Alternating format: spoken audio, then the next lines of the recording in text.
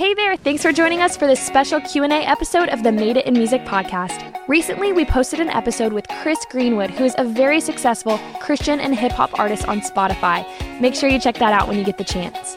In this episode, members of our Song Chasers community got to ask specific questions, and now you get to hear the answers.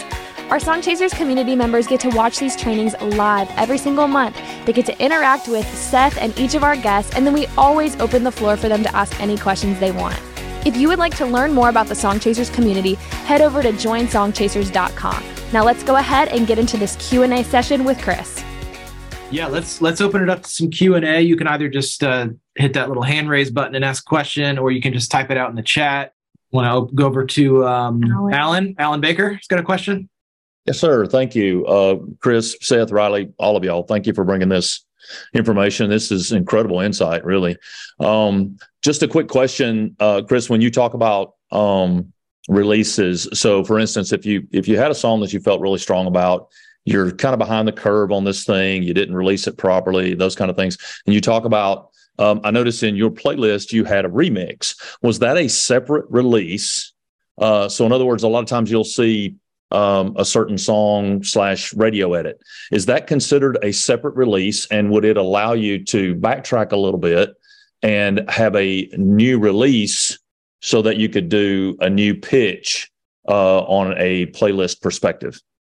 A remix, definitely, or adding a feature.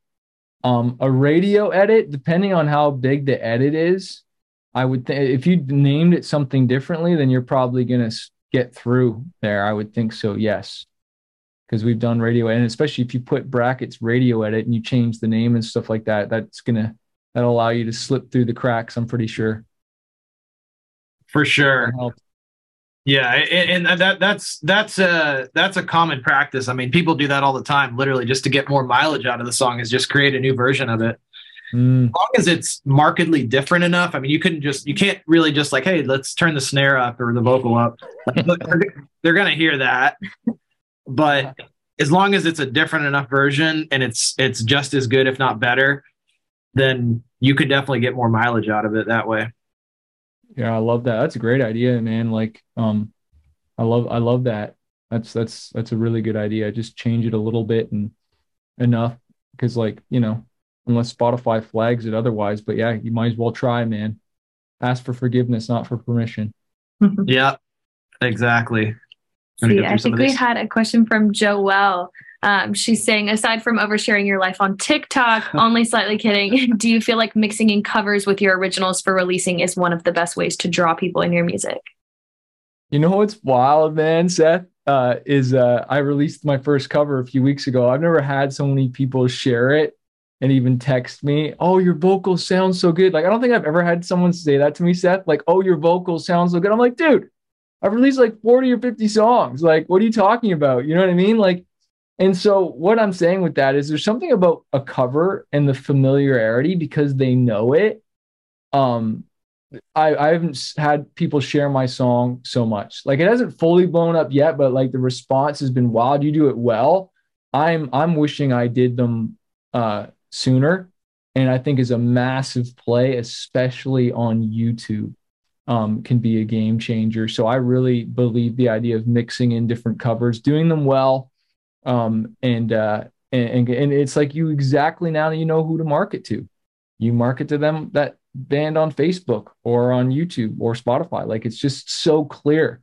And people are gonna love it, and some people are gonna hate it, no matter what. And that's just a part of the game. Yeah, totally. Agree 100%. I am a huge fan of covers. People are not searching for our new songs. They're searching for the songs they already like. So if you can provide them with a great version of that, it shows up on things like YouTube, which is great for SEO. Yeah, big time. Cool. And yeah, I think Marissa was just kind of dittoing what Doug said. Nice. This is super encouraging and motivating. Yeah. Awesome. Yeah, Bev has a question. What is the best way for new songwriters to pitch songs to recording artists, long distance resources?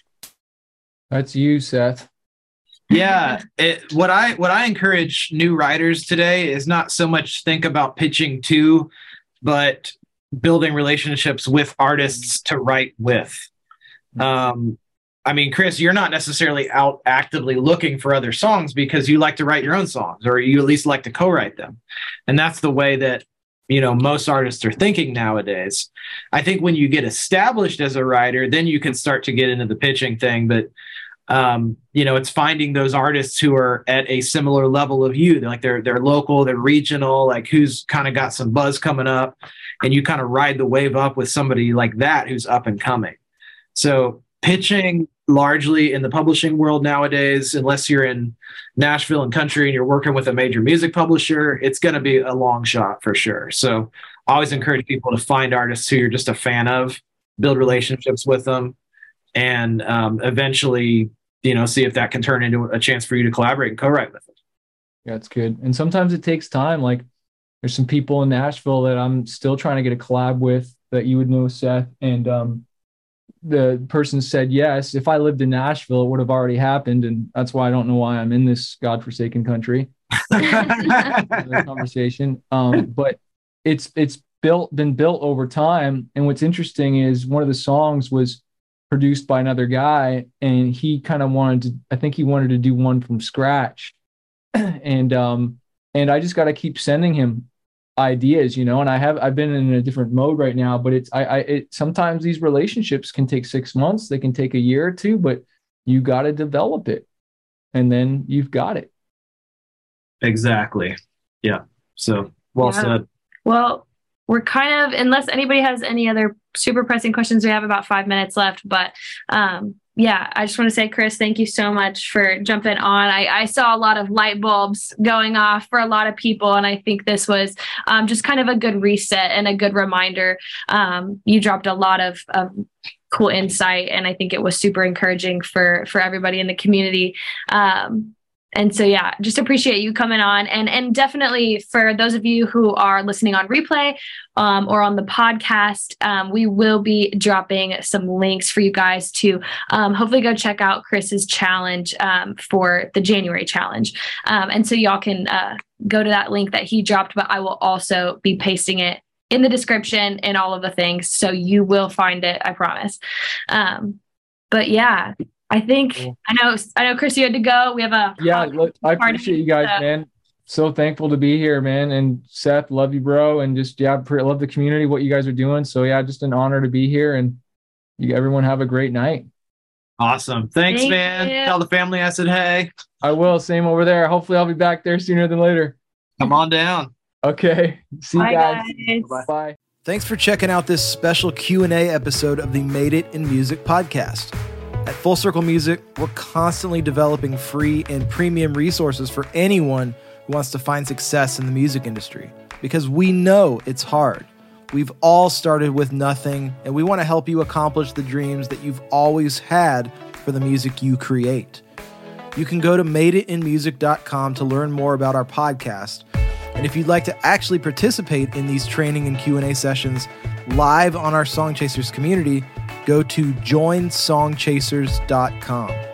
Joining these sessions is an exclusive opportunity just for members, and we would love to have you join hundreds of other songwriters inside the community if you're interested.